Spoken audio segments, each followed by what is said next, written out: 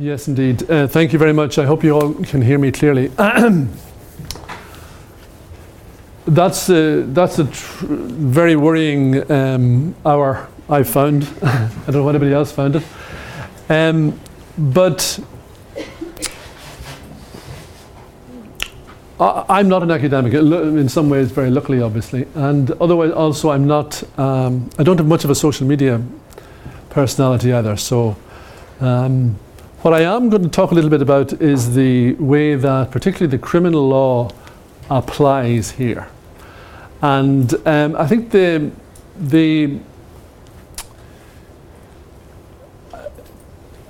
I'm surprised we don't use this more, I think, really. Maybe that's one of the things that comes to me when I realize that there is an awful lot of, I think maybe slightly bewildering array of law that does apply in this area. And part of what we'll do now is to gallop through a bit of that just to try and clarify it and simplify it. And probably the document which helped me understand the notion of how the criminal law applies to this is recent guidelines by the CPS, the Criminal Prosecution Service, Crime Prosecution Service, by Keir Starmer, the DPP, and it's really guidelines on prosecuting cases involving communications via social media. It's online. It's a document. I think it's a fairly recent document in July last year, 2013, and I'm going to go through a little bit of that because obviously behaviour and conduct online can vary as we've seen and heard, but someone at some stage has to decide what's a crime, what's not, where resources should be spent investigating those crimes and all that sort of stuff. So how do we move this along? Just like that, is it? Yeah, that's me. That's how you find me.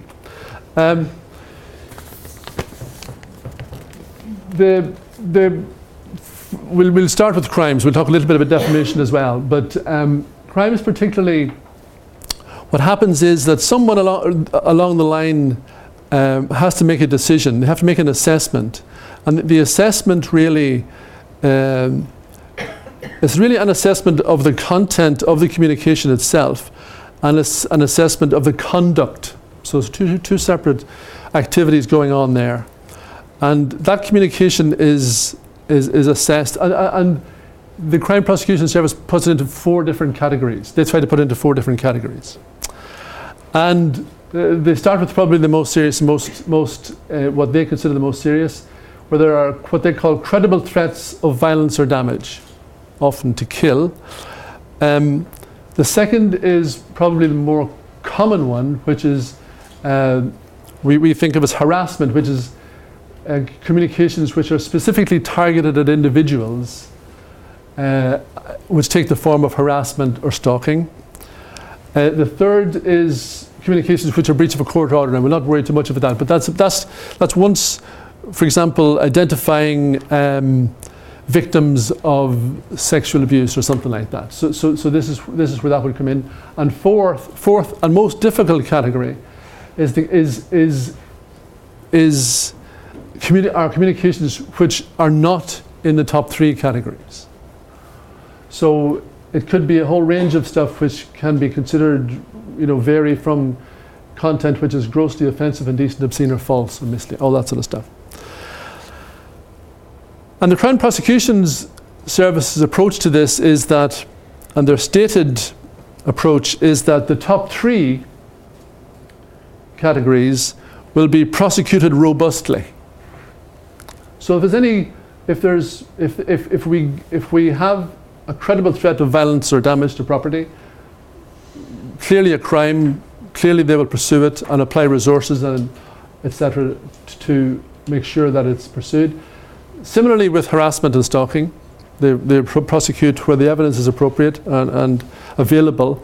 They will prosecute robustly and breach of court order. In the fourth category, which is the difficult one, they say that cases which fall into this category will be subjected to a high threshold. That's really what they mean, is a high evidential threshold.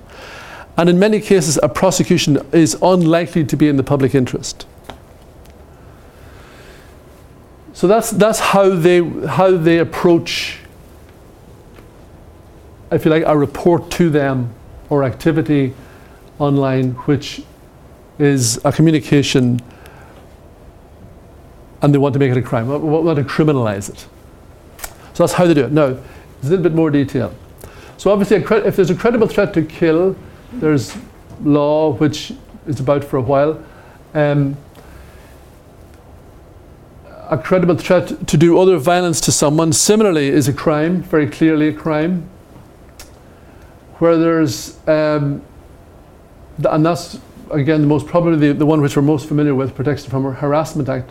Originally, as I understand it, legislation which was designed to protect employees, particularly from bullying in the workplace, that type of offence which we are familiar with.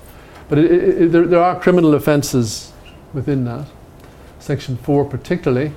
A credible threat of violence to a person or damage to property is prosecuted under the Malicious Communications Act 1988, and where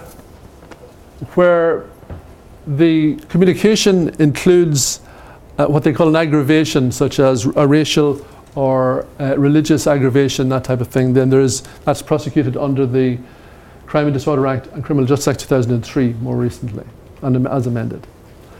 So as I've said, where in this situation where particular individuals are targeted, then it's harassment. That's the Protection from Harassment Act 1997. And that can include, now I have a definition of harassment, which I might just go to.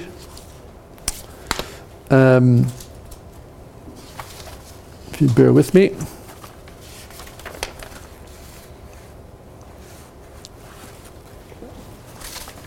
What number am I on? It's worth reading because I have to be precise with it.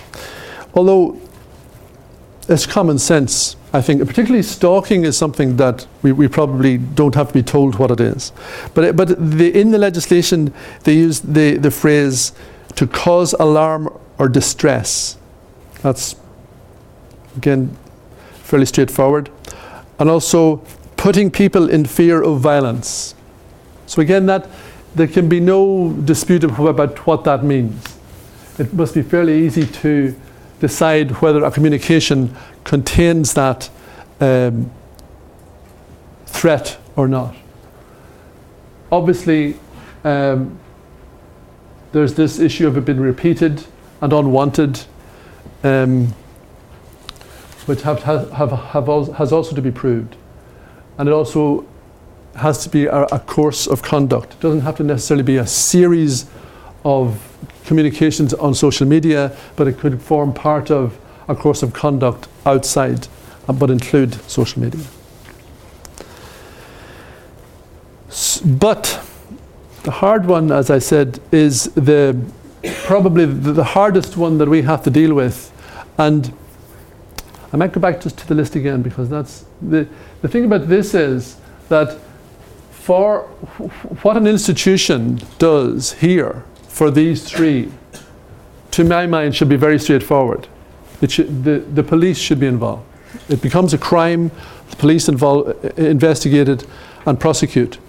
I can't see any other. Well, I can see other roles, but I can see a primary role for the institution there in supporting the person involved, the victim, if they're involved, to support them in that police action. Handling it internally isn't an option in my view. The fourth one is more difficult. But similarly, if you have, whether your employees or staff are engaging in any of these top three, then very simply, that's a criminal matter. It's fairly black and white in my mind how that should be handled.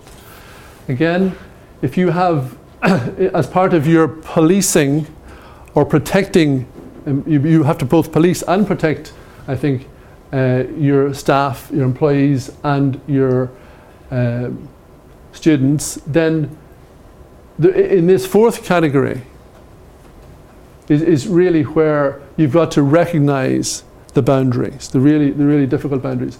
It becomes a more difficult decision when the behavior isn't criminal, in my view. Right, so we've gone through that. So this is how they're prosecuted and how they're dealt with.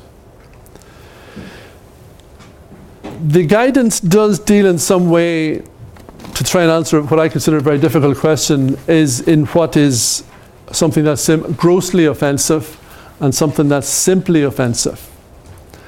And the test is that it has to be really something more than simply offensive. And they come up there, go through a sort of a process where they recognize, or they make, as part of the guidance, that there is the requirement and the recognition by the police that they have to not just, or rather, I think they use the word a chilling effect on free speech, which is the phrase they use, which it could lead to that. So they recognise that there will be, even though what's being said may shock and disturb particular individuals, it's unlikely to be a crime and unlikely to be prosecuted by the Criminal Justice Service, Criminal Prosecution Service.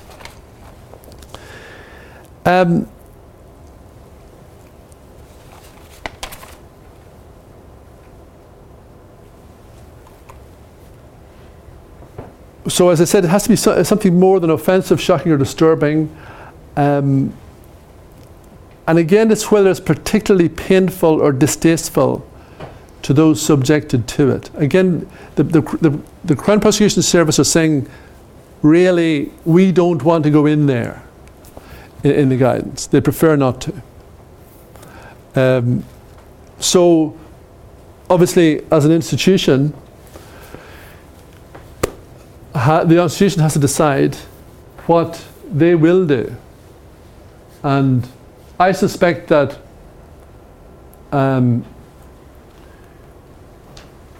allowing staff, my own view is that allowing staff to behave in that way is really, I don't know, it's something that you've got to make decisions about. You've got to decide, well, are all staff allowed to just say what they like about anyone to anybody in a public forum? Probably not. Is it necessary for those at the cutting edge of research or debate to be free to say more or less what they like and criticize other people in an academic way, in a distasteful way? I don't know. I'm not answering that. The guidance also,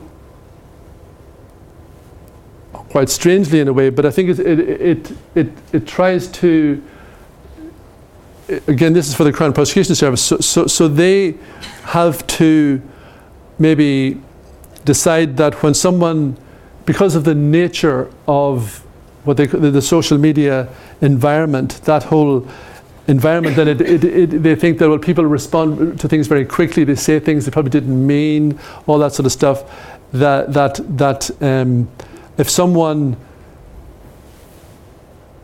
carries out, is obviously genuinely remorseful, removes the communications, wasn't intended for a wide audience, then again, they're unlikely to prosecute in that context. And it may be that part of a policy for while we are policing our students and staff is that we have mechanisms in place to carry out those activities, to remove stuff quickly and to deal with it in that way, to avoid being involved in a criminal matter like that. So they talk about the context and the approach. I'll talk a little bit about defamation then, just because it was mentioned already, and obviously someone's mentioned the whole difficulty with defamation, in that it historically has been a sort of one of these things where the lawyers roll their hands when somebody complains to them about defamation. They think, I'll do that, you know. But it has grown up like that. There has been a serious attempt, I think, here in the UK to amend the legislation to recent changes, 2013, which do change some of that. But anyway, it's still the case that to have a successful action, you have to show that the statement itself is defamatory, like the old phrase, likely to lower the person in the estimation of what a court would call right-thinking people. So insulting someone isn't enough. It has to be communicated to a third person, and the individual must be identifiable. So those are the key components of that. The Defamation Act 2013 has attempted to rebalance some of the sort of some of the concerns that were really in place. Now they have the requirement that a claimant must show that they have suffered serious harm before they can actually take a defamation action. So this was one of these things that was in place because the press felt that they were being what's that word? Gagged by the threat of defamation continually, that they couldn't carry out their concerns. So this is one of the changes that was made. The other one, which relates to I think some of the work the researchers do, is that there's a requirement of there is a public interest defence now, so that you can say, well, I published something. It was in the public interest, and it may have defamed you, but it was in the public interest. So that's one of the changes that has been implemented. But I think that we're still stuck in the section 4, where conduct and communications are either offensive or grossly offensive, and if they're targeted at someone individually, the guidance indicates that it's still likely that even though it's in what we would call category 4, it's still likely that if the individual is targeted and is put in fear, then clearly the criminal law will be applied to that.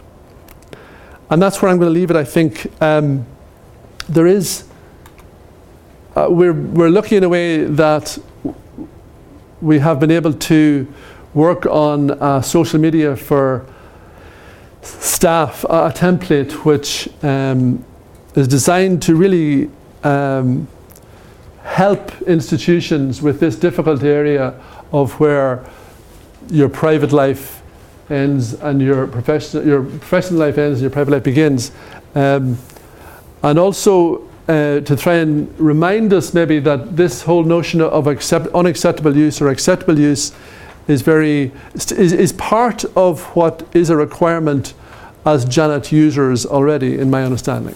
So that if each institution already now has the power, or in fact there's an obligation on them to make sure that the network, that the Janet network is used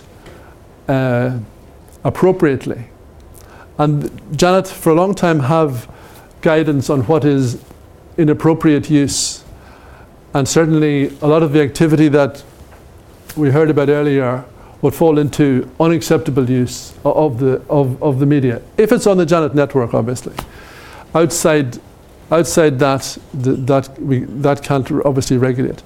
But it may be the case that in many circumstances, as students and staff, an institution can regulate how they behave, whether it's using the Janet network or not. But that would have to be written into any agreement. We hope to have this document. We'll have this document very soon. My colleague Jackie Milne has been working on it this week. In fact, I think she's finished with it now, but it might need a little bit of scrutiny to make sure it is useful for everyone. It'll have checklists and top tips, that sort of thing, to go with it as well. I'll leave you for the moment, but I'm looking forward to the discussion on how we solve the question which was asked originally. Does anybody remember what the question that was asked originally? Anybody? It's recorded, isn't it? We'll have it later. Tremendous. Thank you. Thank you very much.